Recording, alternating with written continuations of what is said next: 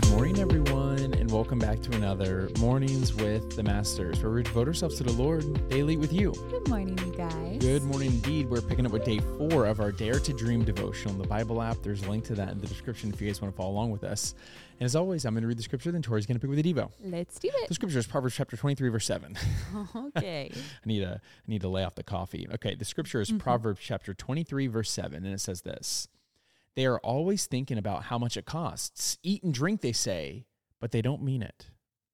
The devotional is titled, As a Man Thinks. Do you have the mindset of a dreamer? Do you know what it takes to willingly press on when others say you should quit? If you possess a dream, you need a mindset that will guide you and protect you as your dream unfolds. What we believe about our dream will make or break its success. There's just no way of getting around this. As we really believe, as we really think, so we are. If you want your dream to become a reality, you need to believe in it with all your being, and you need to believe God is able to do the impossible, regardless of your circumstances. Dreamers believe their dream will come true before their eyes ever see it unfold. They even know in large part what will unfold. Edison knew the light bulb would dispel darkness before one was ever created. Orville and Wilbur Wright knew it was possible to fly before they ever built Kitty Hawk.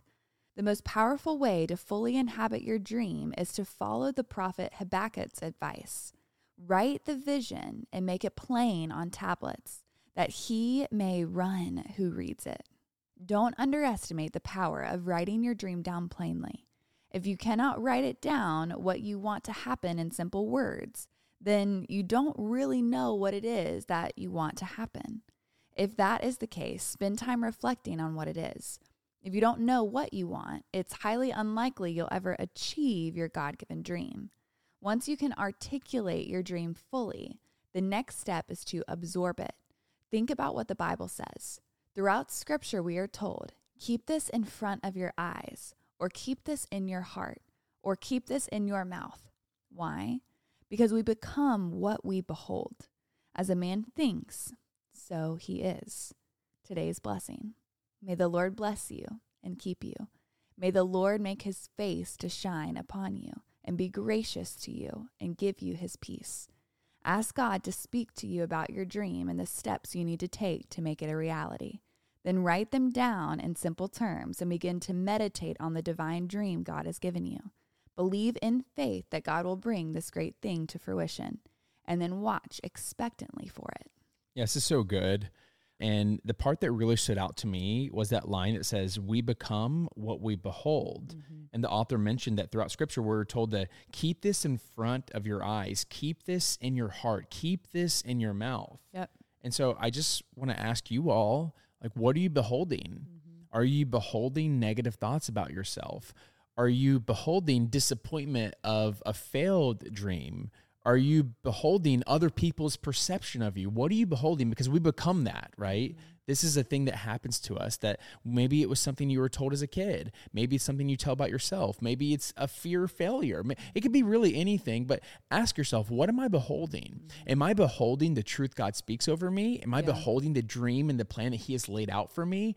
Or am I beholding something else? Mm-hmm. We have to really take that inventory that we always talk about. Like, think about what you're thinking about. We say these things a lot because it's something that we all need to do very frequently. Yep. Because we're all being tempted daily. We're all being attacked daily, whether it's a big attack or a small attack. Mm-hmm. We have to be willing to have a battle plan ready for those things, because otherwise we just kind of wander through life and we're kind of just reacting to the things that are happening to us. Mm-hmm. Yeah. But if I were to let that be true, then I would never be a dreamer, because I would always feel so disappointed because my life didn't work out the way I wanted it to. Mm-hmm. But no, you need to push those things aside.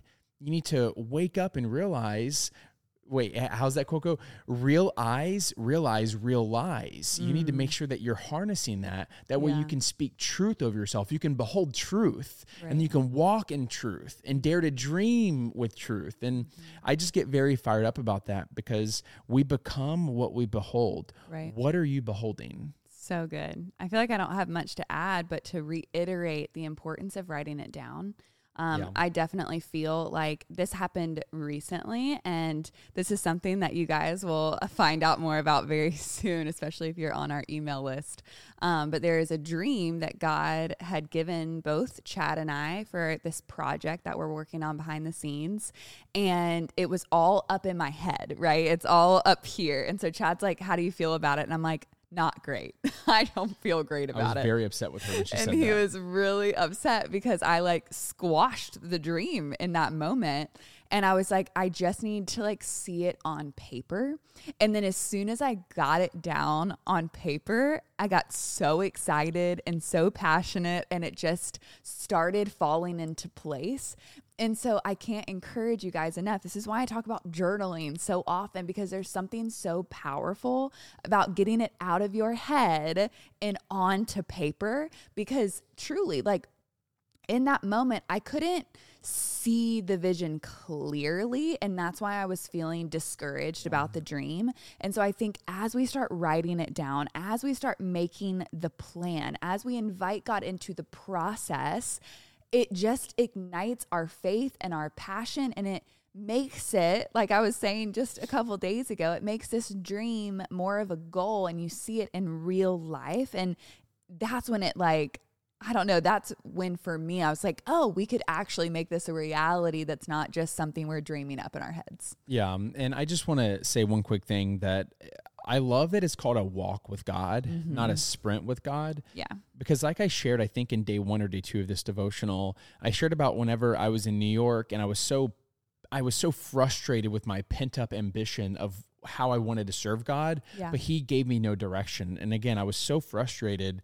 But the second I took a step of faith, he literally blew the doors open, and there was this is what I'm so, it was such a cool experience for me.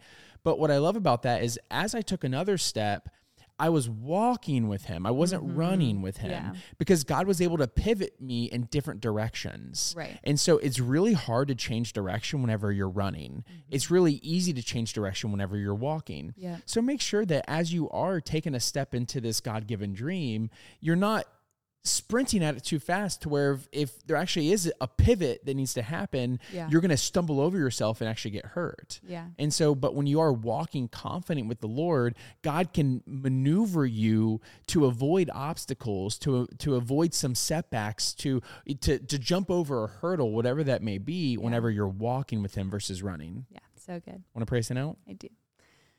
Dear Heavenly Father, Lord, we pray today that you would just increase our faith, God, that we would take that next step today, that we would take the things that are in our head, we would put them down on paper, that we would do this with you, Father.